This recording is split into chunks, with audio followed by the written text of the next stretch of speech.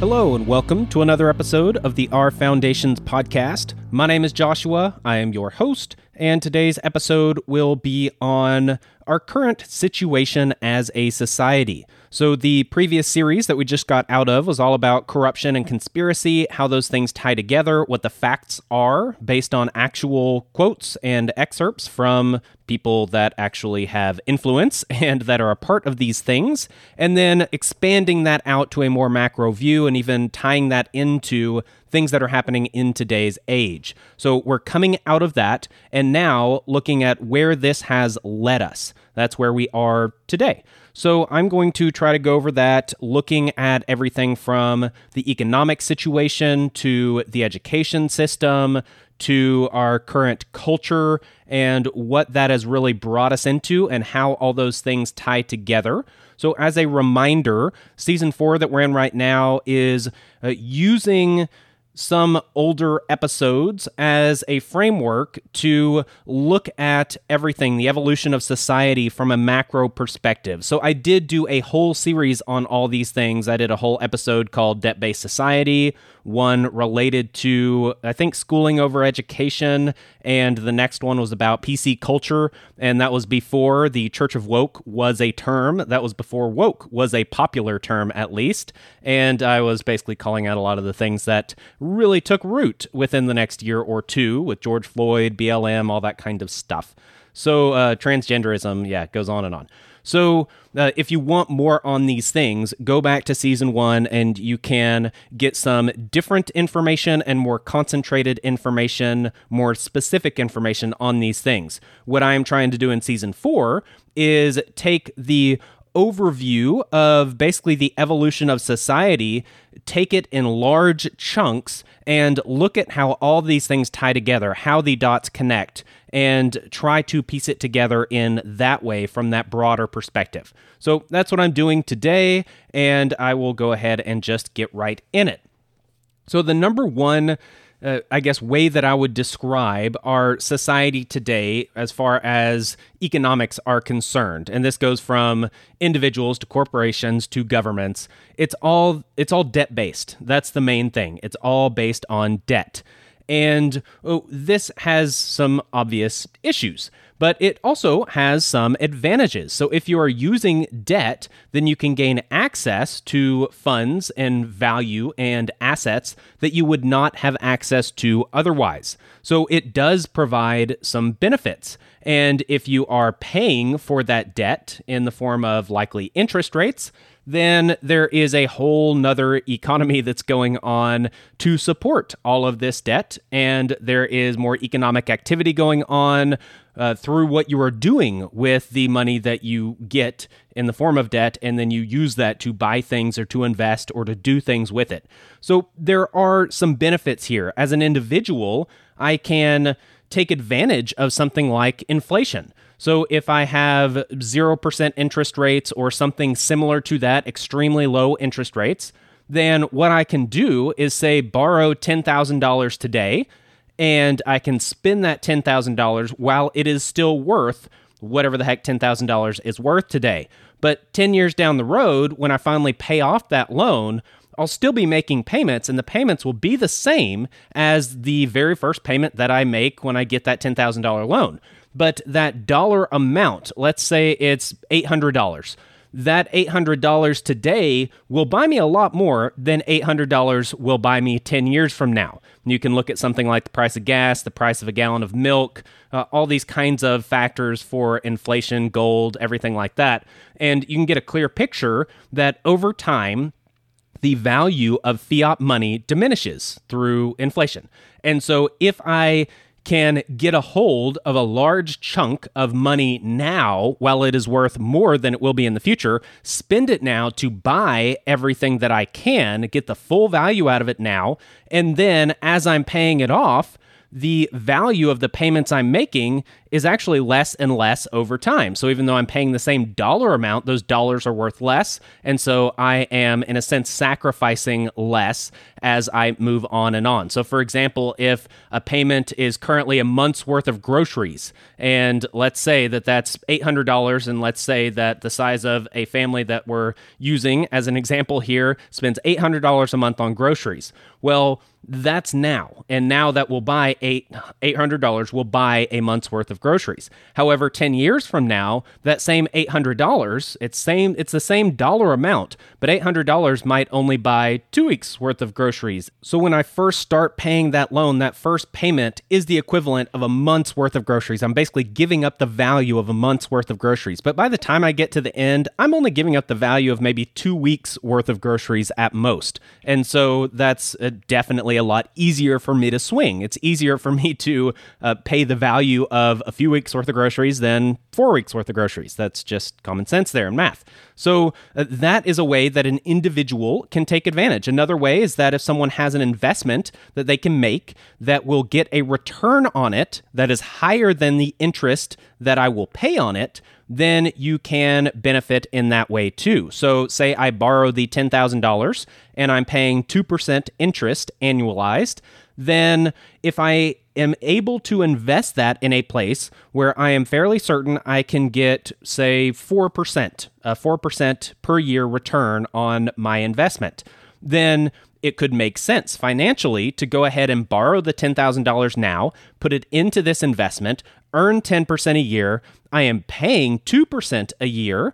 And so in a sense, I am netting 2% profit every single year. And this is all using somebody else's money. It's not even money that I had to begin with. So I am basically, in a sense, getting 2% on free money. So that's not such a bad deal.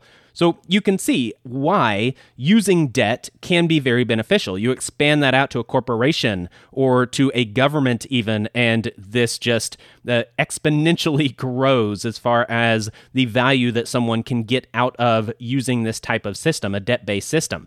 And with fiat money, it is much easier to do, and it is usually much more beneficial to do, because if you have inflation eating away at your value, then it makes more sense to use debt, because if you just keep cash and you save money, then the value of that money goes down over time, and that's not what you want. Whereas if you put that money into something, then that would be a much better way of handling your value, your assets. Also, with a fiat money system, the government can control the monetary policy and artificially change the parameters of the market. It is not a free and open market, and there are advantages to that from, let's say, a governmental perspective.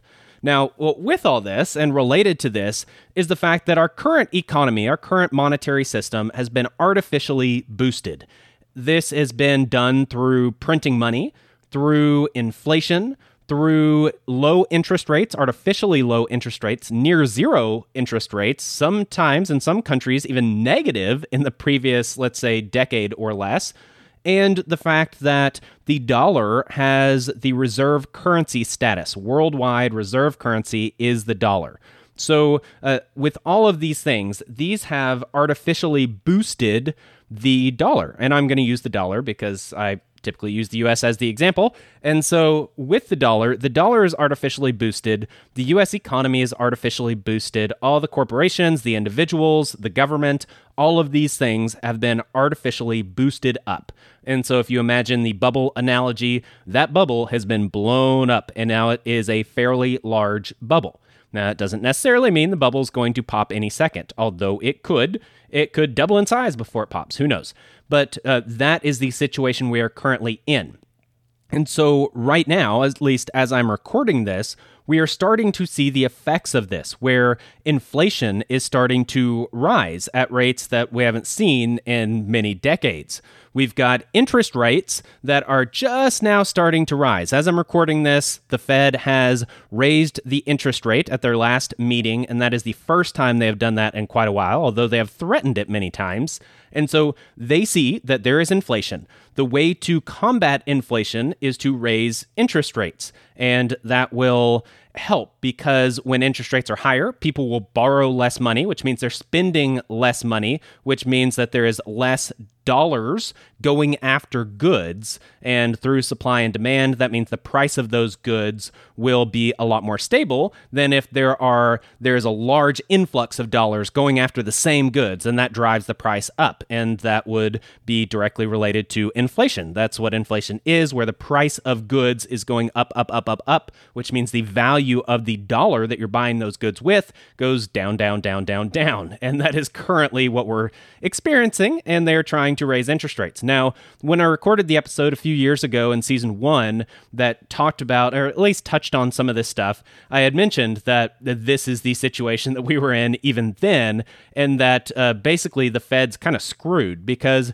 if they do raise interest rates, historically, there's a downturn in the market. And they had already threatened it, and they had even tried little bits at a time, I think about 2 years ago, if I remember right, and the market started to sell off. And so they stopped. And they continued on with their monetary easing. But now they are finally in this situation where it looks like they are not in control. They've been able to finesse the situation. Even the 2008 financial crisis is a good example of this, where they didn't actually fix any of the problems, but they were able to finesse it in such a way that we can blow the bubble up even further before it pops.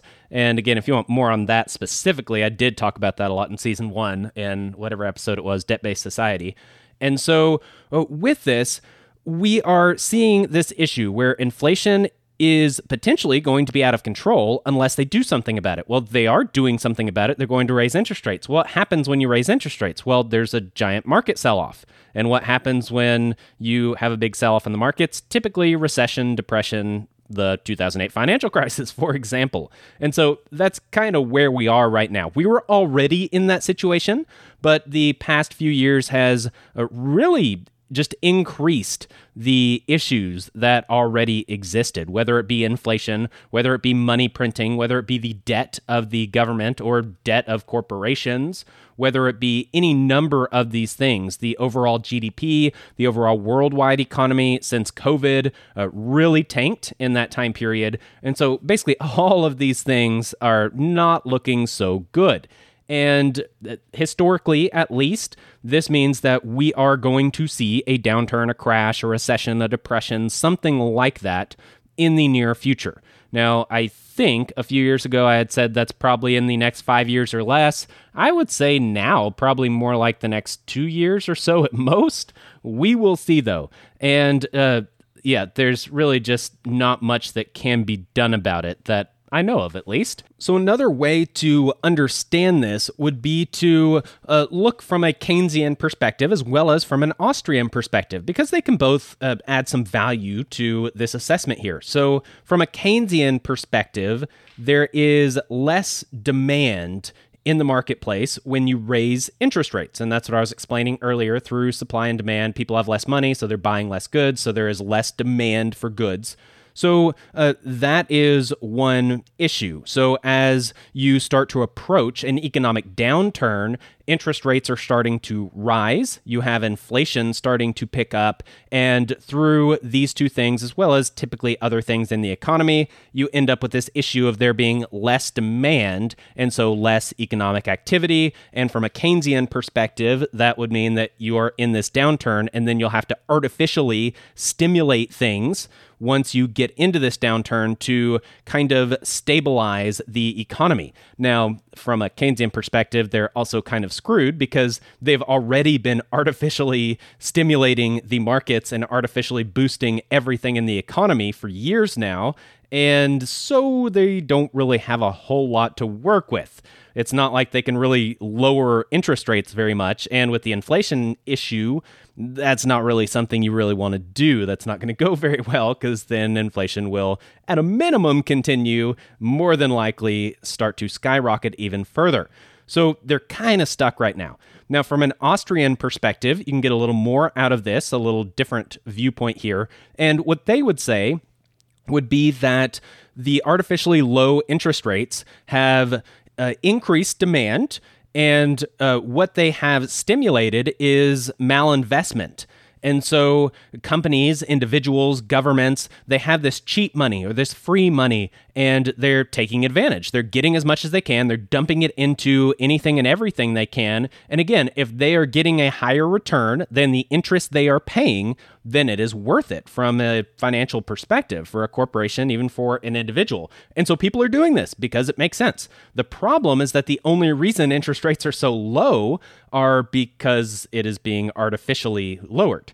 And so as they start to rise, then what used to be a profitable venture might not be so anymore. So now if interest rates are, let's say, essentially 4% on some type of loan that you're going after as a corporation, and it was 2%, then all of a sudden the project that nets a roughly 4% annual return on the investment is going to net you $0 profit. And that is if it returns the 4% that is expected. If it does not do as well as expected, then you'll actually be losing money as a corporation. So will you make that investment? Well, probably not, unless there are other extenuating circumstances that stimulates you to do that. That's probably not going to go well. And so the problem is that all of these things have been bought. All these projects have been started. All these ventures have started to get going with this really cheap money. And there are things that probably shouldn't have been invested in, things that shouldn't have been bought, things that shouldn't have been started because they're very low profits. The value is relatively low compared to the demand in the marketplace, or else those profits would have been higher. And so it's just all this money that's rushing in to do something. They just want to do something with this money, and it doesn't take much. Well, that's not a good way to handle your finances in general. That is not a strong economy. That's just dumping money into anything that might possibly squeak you out a little bit of extra. And so the problem is, as interest rates rise, then there is a much higher threshold. You have to get much higher returns, and the majority of the things invested right now are not very high yielding. And so that's going to start to bite people in the butt, and especially bite corporations as this continues. And so all these issues have been exponentially increased through the past practices of monetary policy and economic manipulation. And this is just where we are. So from a Keynesian view, from an Austrian view, we are headed towards a depression, a recession, a financial issue, a financial crisis, an economic downturn, however you want to describe this. And even from the typical viewpoint of where we are with inflation, interest rates, these kinds of things, even outside of a Keynesian or Austrian perspective, just historically, that this is the point where we get that downturn. And the other component to this, and the last thing I'll touch on from an economic perspective, would be the reserve currency status of the dollar. So even though we've had a lot of these issues for quite a while, the advantage for the U.S. government is that the U.S. dollar is used worldwide.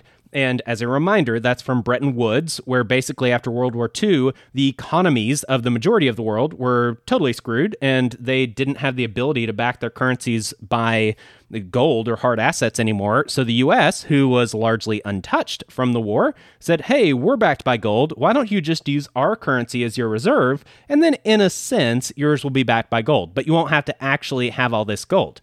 And basically everybody agreed with this. The dollar was the reserve currency, and then we came off the gold backing. And so that was a bit of an issue. But what we did do is we paired up with Saudi Arabia. Saudi Arabia says, hey, if you will be our military and you will guarantee us oil contracts and these types of things, you can sell us arms and train us and be our allies in the Middle East. Then what we will do is only sell oil in dollars. And that's a really big deal because oil was at least the most valuable resource at the time.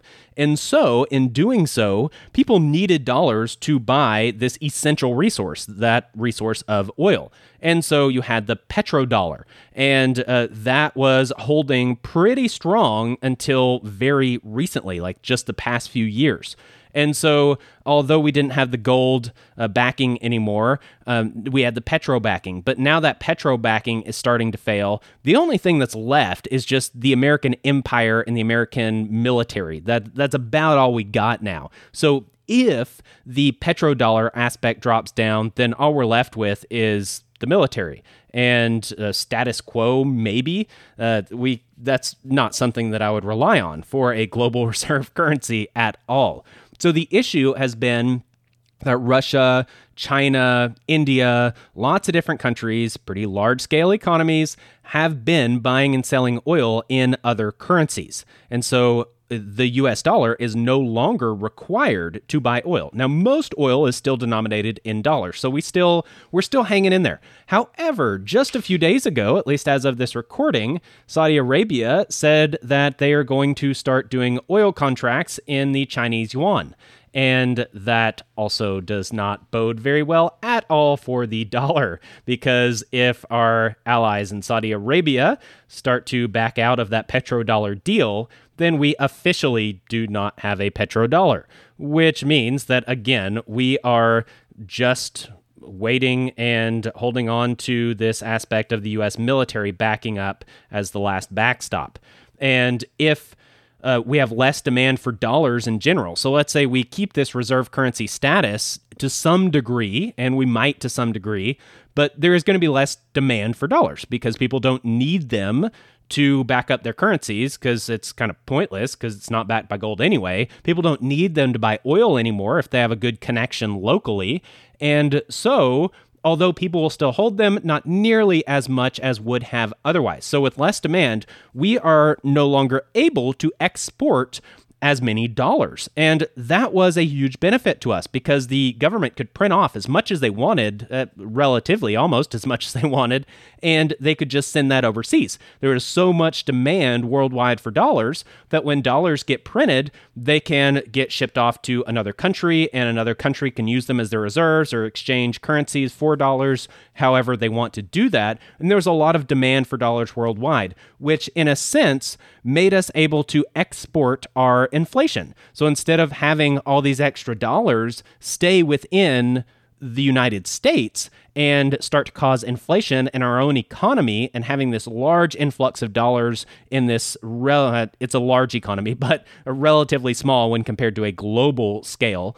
And that would cause inflation. That would just automatically cause it. We already have inflation, but it would definitely make it much, much, much worse. However, if we can print these dollars and there's this high demand where a lot of these dollars are going out and going overseas, then a lot of that inflation is spread out among all the different countries that have this demand and that hold dollars and want new dollars. And so we are able to export our inflation around the world.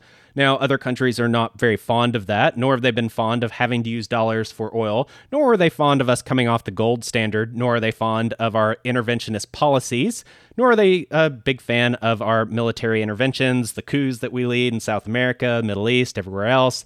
So yes, America is not very well liked around the world for many reasons, but all of this is putting us in this position where our economy's not looking so hot. The economy itself is down as far as just overall numbers and statistics. The stock market has started to sell off as well. Interest rates are rising, which historically means markets are coming down as well. There's less demand out there, which means the same thing. The Keynesians say we're headed for the same thing. The Austrians say we're headed for the downturn. Yeah, that's kind of just where we are. It's just going to make it that much worse if we also lose the global reserve currency status of the dollar.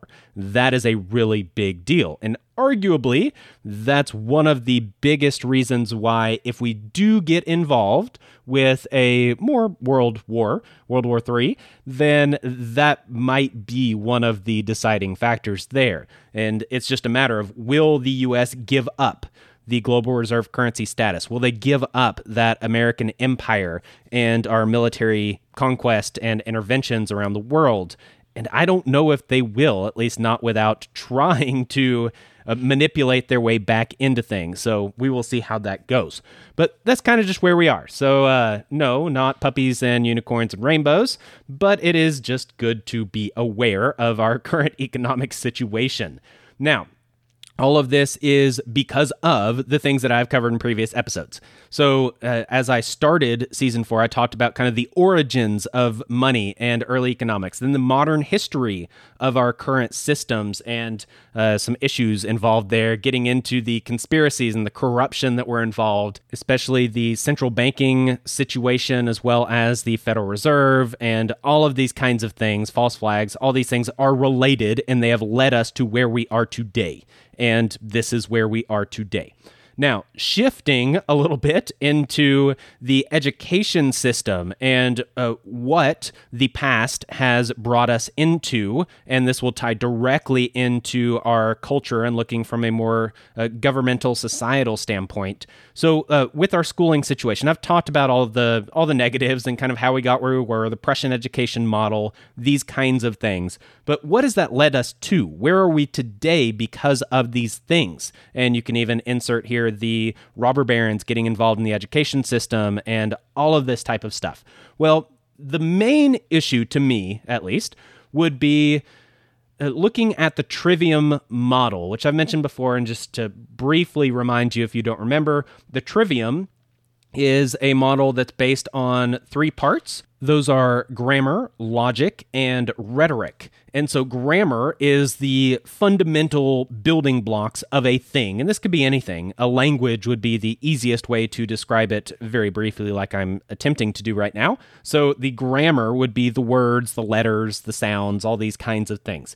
Then the logic layer would be the next step. And it's how do those things come together? What do they mean? What is a sentence and what is it trying to tell us? How can we make sense of all of this grammar that's jumbled together? That would be the logic. It's understanding these things. And then the rhetoric is how do we use this grammar and logic to achieve a certain goal? And so a rhetoric could be like a speech. You're using grammar and logic in order to get across a point, to change the mood of a crowd, to get people to do something or commit some action or to change the way they think. Whatever the case may be, this is the rhetoric level. And so going back to the education system as it exists today, after all of the issues that have gone on over the past many decades, then we are in this place where a lot of society, and I would say ever since kind of the early 1900s when this really kicked into gear with the robber barons and their influence and all of that kind of thing, that we have been gradually getting into this issue of being stuck at the grammar level. And if anything, we have logic, but that logic is fairly segregated. And so when you're at the grammar level and even the logic level, and that's a segregated logic level, then you're stuck with monolayer thinking, where you can only look at things from this single layer perspective. You see the top layer and you can see what that means and you can tie some things together with it, but you don't see the second, the third, the fourth, the fifth layer and all of the different connections on a wider perspective.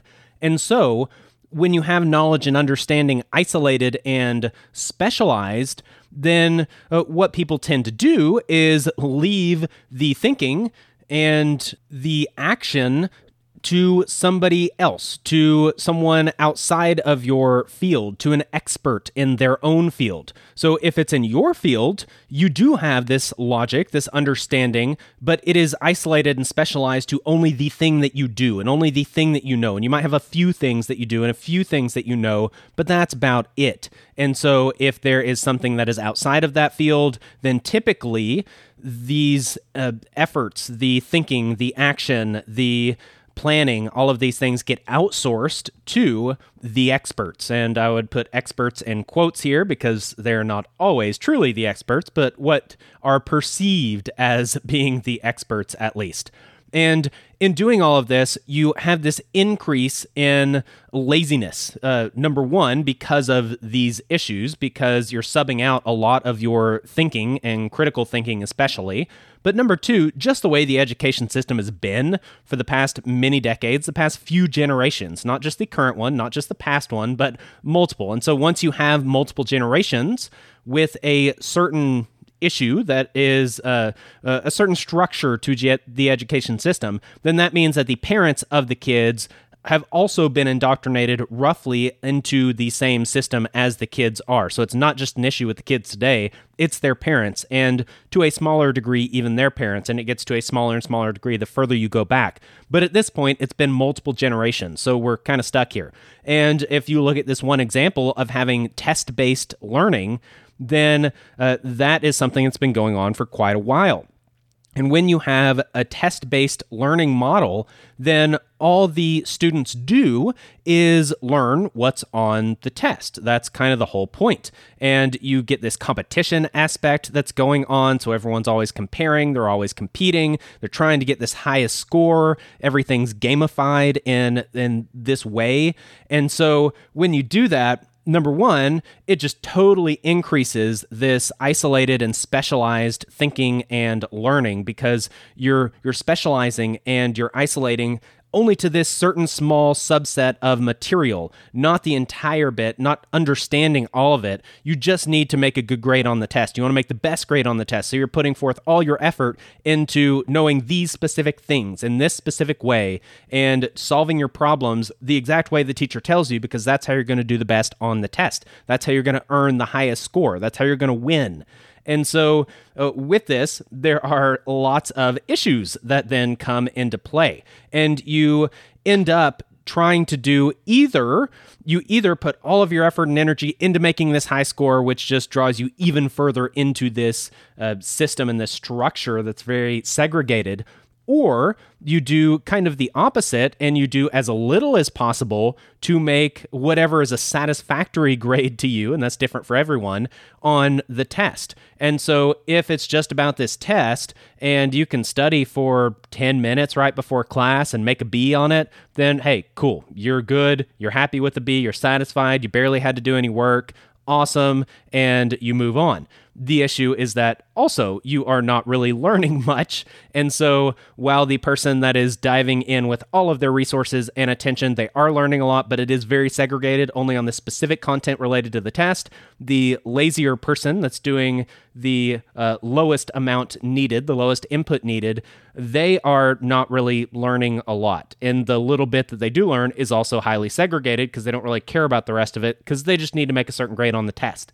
And so you have this structure that creates students, individuals, adults that end up subbing out their thinking and their efforts to the experts because it's the teacher, it's the textbook.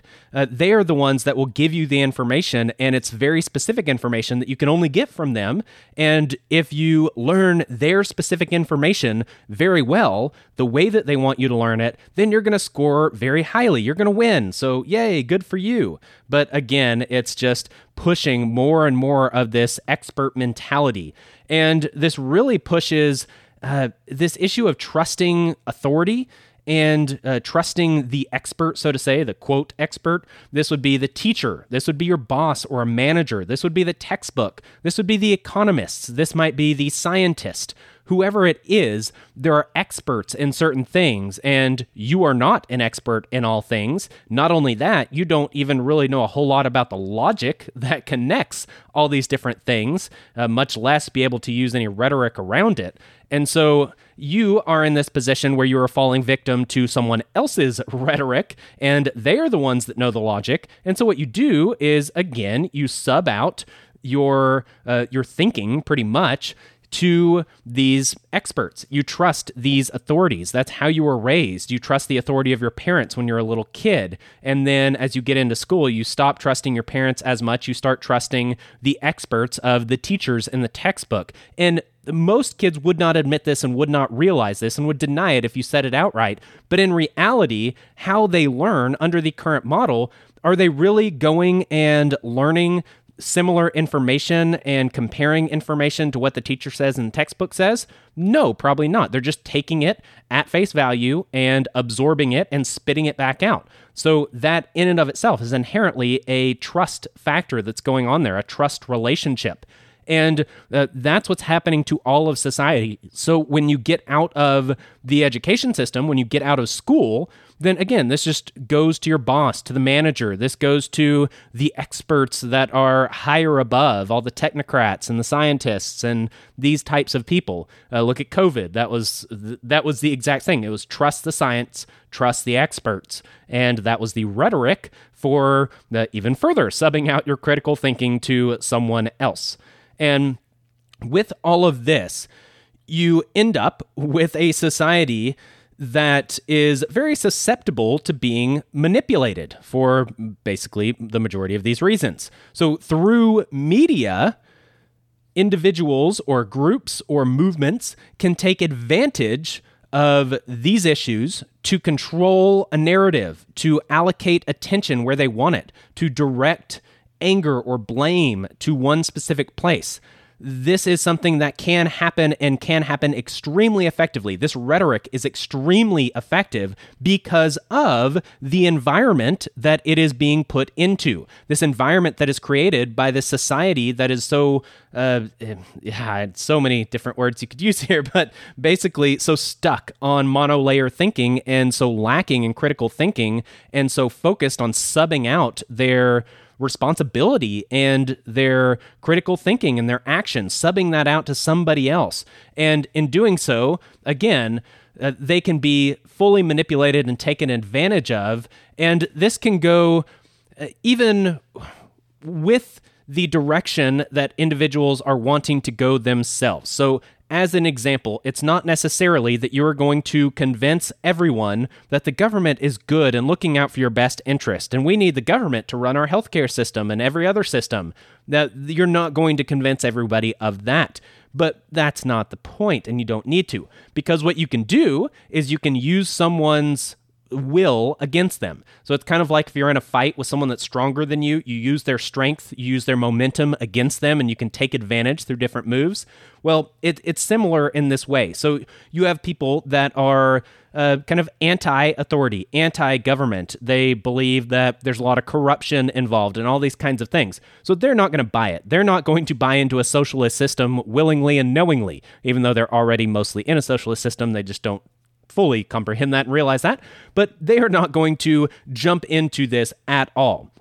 So what you do is you use their momentum, you use their strengths against them, their will that is very strong, and you direct that in a different direction. So you say, oh, you don't trust the government? Oh, you think there's corruption? Oh, you like the idea of the founding fathers and the Constitution? Well, here, look at this, the Q movement or the Trump movement, or often they're tied together, or there are many, many other examples of this, but it's this idea of even taking those that would be, I guess, competition in a way, or some sort of threat, or some groups that won't go along with the narrative. You just give them a different narrative, and you use that to your advantage, because then you can pitch the people on this extreme narrative against people on the opposite extreme narrative, and you get them divided, fighting against each other. And again, they stay on this monolayer thinking of what's going on the surface. Oh, this person's on the right. Oh, this person's on the left. This person is pro-abortion. Oh, this person's anti-abortion. And, they all argue and try to figure things out and vote really hard to try to change the system. But in the end, they don't look up. They don't understand how all of these things are connected. They don't understand the second, the third, the fourth layer, and all of these different things. And that's really the problem. And that's why this rhetoric works so well.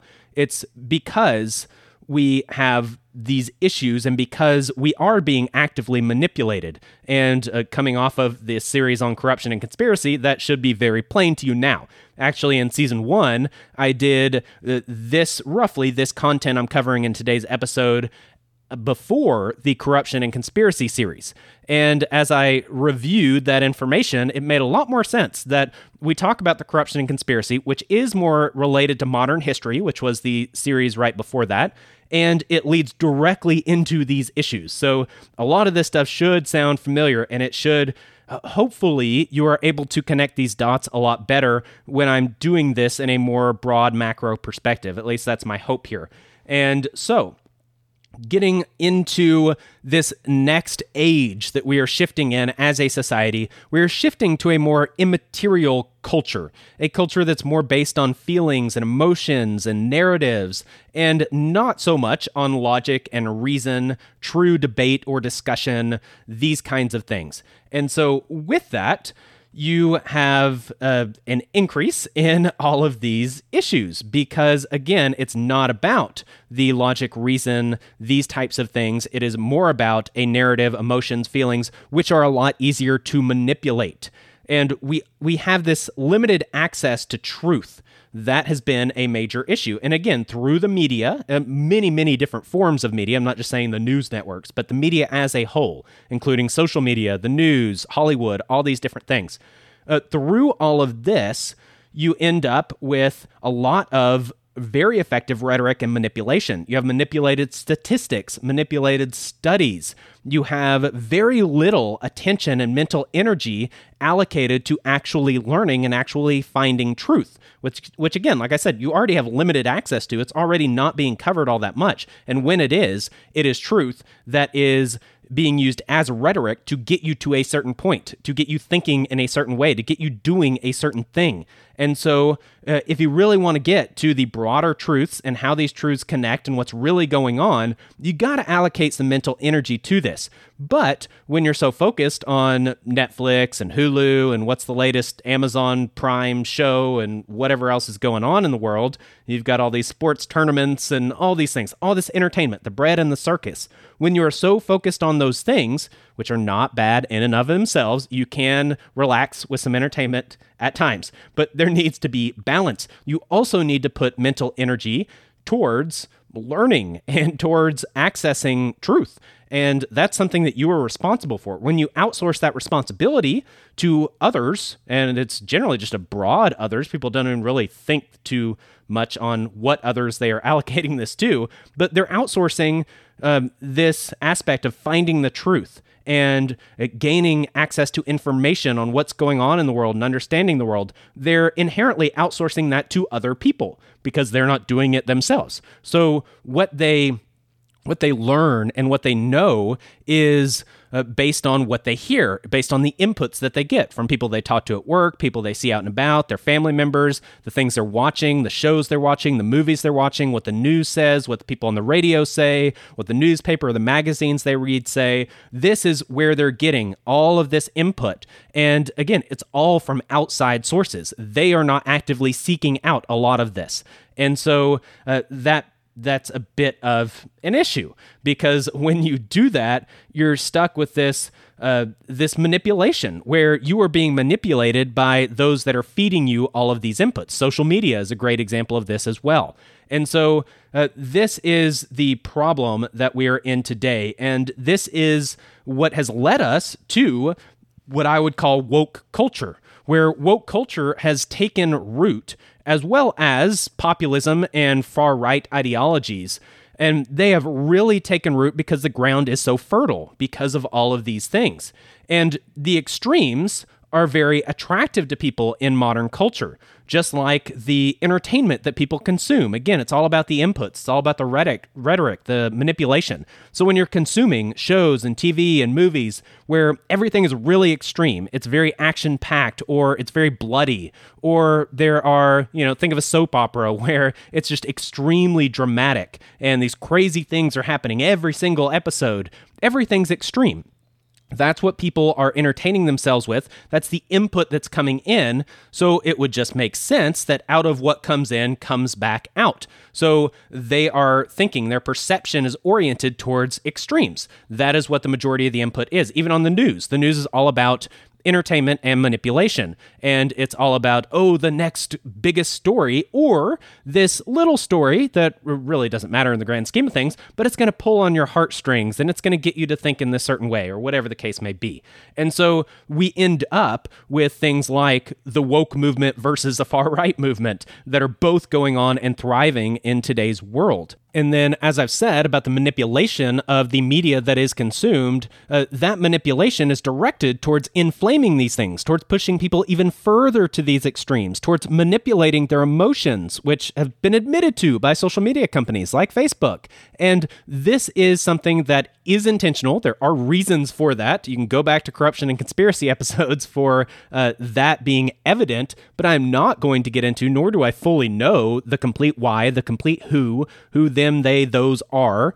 And that's kind of beyond me. And that would be nice to know and might be helpful. But at least I do know what I do know, and I can learn more about it and learn how it affects me and why things are going on and how I can help others as well. So that's the goal. Now, when we go back to the first thing that I talked about, the economic situation we're in, we're coming up on some sort of economic downturn, some sort of economic instability, or we might just be in the middle of it right now. We kind of are. And so as this happens, it really inflames the divisiveness.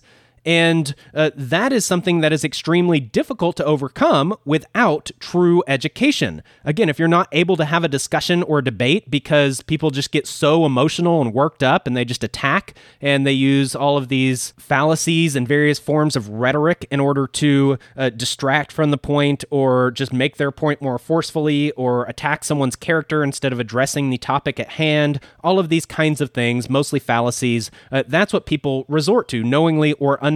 So again, you can understand why that would be very hard to kind of mend things back together with two divided parties, with two divided ideologies, these types of things. And so as people start to get in more trouble, as they are not doing as well financially, they might be losing their job, their investments are going down, they're uncertain. Uncertainty is something that is on the rise and will continue to be on the rise, and that in and of itself is a stressor. Well, look at all the stress, the psychological harm that has happened to the majority of society since COVID started.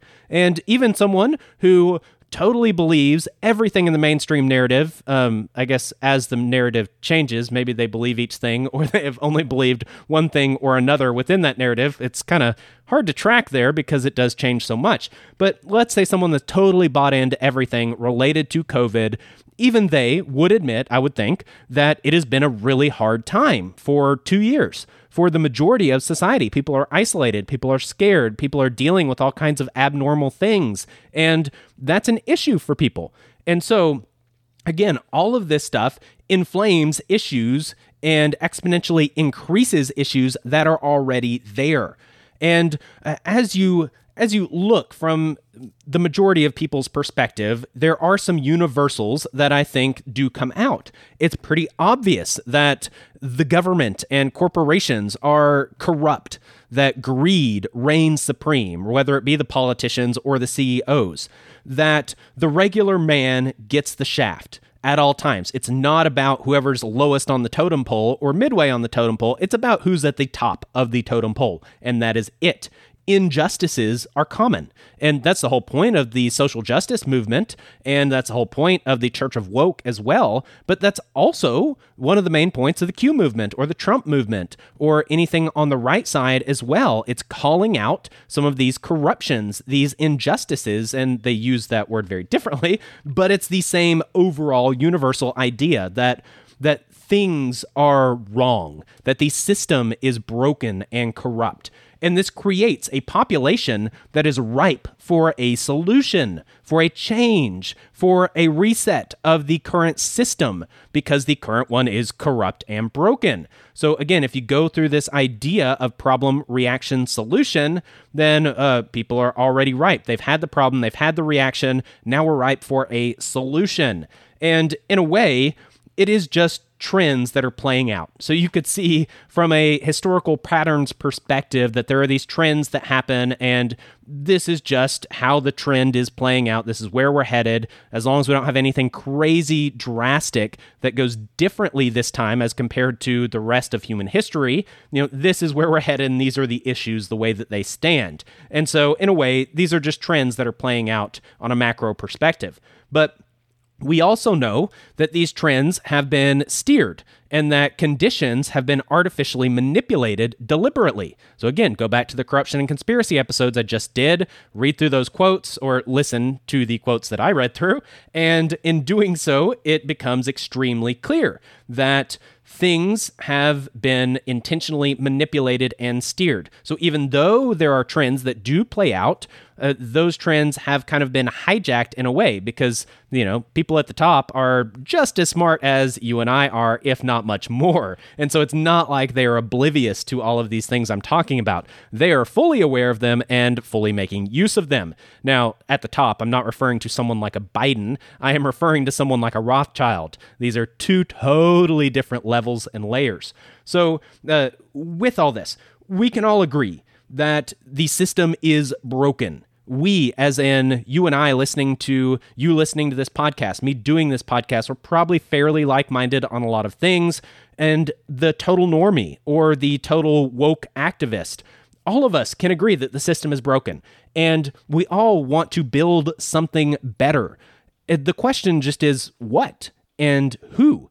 If we rely on how we've been groomed, where we outsource these things to the experts, then we end up going right into technocracy. And we are headed right there, and I think we are going there, and that's the next stage, unfortunately. But that's what happens. And again, that's the trend. It just all lines up. When we get to the historical cycles and patterns episodes that hopefully are coming up soon, because I'm really excited about them, I'd love to do those from a macro perspective and really tie them all together. All of this will start to make even more sense and coalesce even stronger. But with all of this, we are in this situation where you have the Great Reset going on from the World Economic Forum. You have a lack of faith in the political and governmental systems worldwide. You had a huge populism movement that was going on over the past few years. You've got the opposite movement on the left with the woke, the Church of Woke, and that's even infected things like the Catholic Church and the Vatican, all the way to just common school kids. And so we have this issue where we see that things are broken. We want them to be better. And the problem is that the majority of society is outsourcing the making the system better to someone else, to the experts. And that's why we are going to get technocracy. That's exactly what's going to happen. How it plays out, I don't know.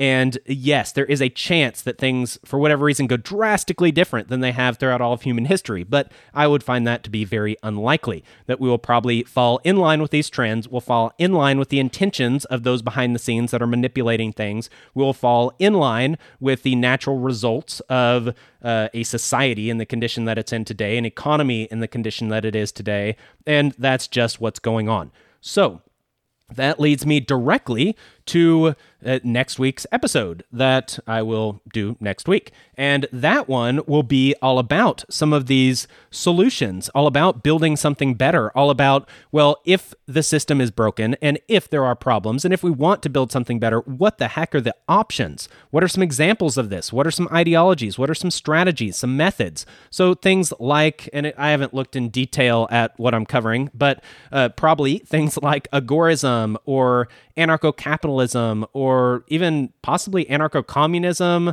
or who knows what. I'll get into all kinds of stuff. But basically, what are the alternatives? And I might, and I'm not sure if I'll tie all this together in one episode or if it'll be two or more, but I might even get into things like homeschooling and homesteading and all of these kinds of things. How do you become more resilient to things that are likely to happen? How do you become less reliant on this system that is broken and is corrupt? And how do you better your situation for yourself, for your family, for your community? How do you do that? And so I want to talk about those things, and that's what is coming up in the next episode or few episodes. So with that, I will wrap up today's episode. If you are interested, feel free to follow on Twitter. That would be @FoundationsPC, or check out the website. I've got some information on there as well. You can also stream directly from the website if that's easier than a podcast player for you. There are other ways of getting in touch, such as email. That's probably the best way to directly get in touch with me, and that would be ourfoundations@protonmail.com. And I would love to hear from you, whether it be feedback, questions, comments, whatever. Feel free to reach out. Please do. And if you're enjoying this content, you want others to be able to enjoy this content as well, please rate and review the podcast so that it can get out there to more people and be more popular, ideally, so that more people will be hearing it and be exposed to these types of things, and exposed in a good way. And also, if you strongly believe that this content should be out there, should be free to people, and that you want to support what I am trying to do here, then please feel free to financially support it. Put your money where your mouth is, so to say. And I have a link for the Patreon page and the Subscribestar page in the show notes. And please do join me if that is something that you are personally invested in as well. And I will use those funds directly for this podcast, not just to pay myself. And they will go towards paying the hosting fees and the new equipment that I need at times, the books for research and Audible subscription, all these kinds of things that I need to be able to do what I do. And I greatly appreciate those that have been giving already. Thank you very much. I really appreciate that. It is a big help.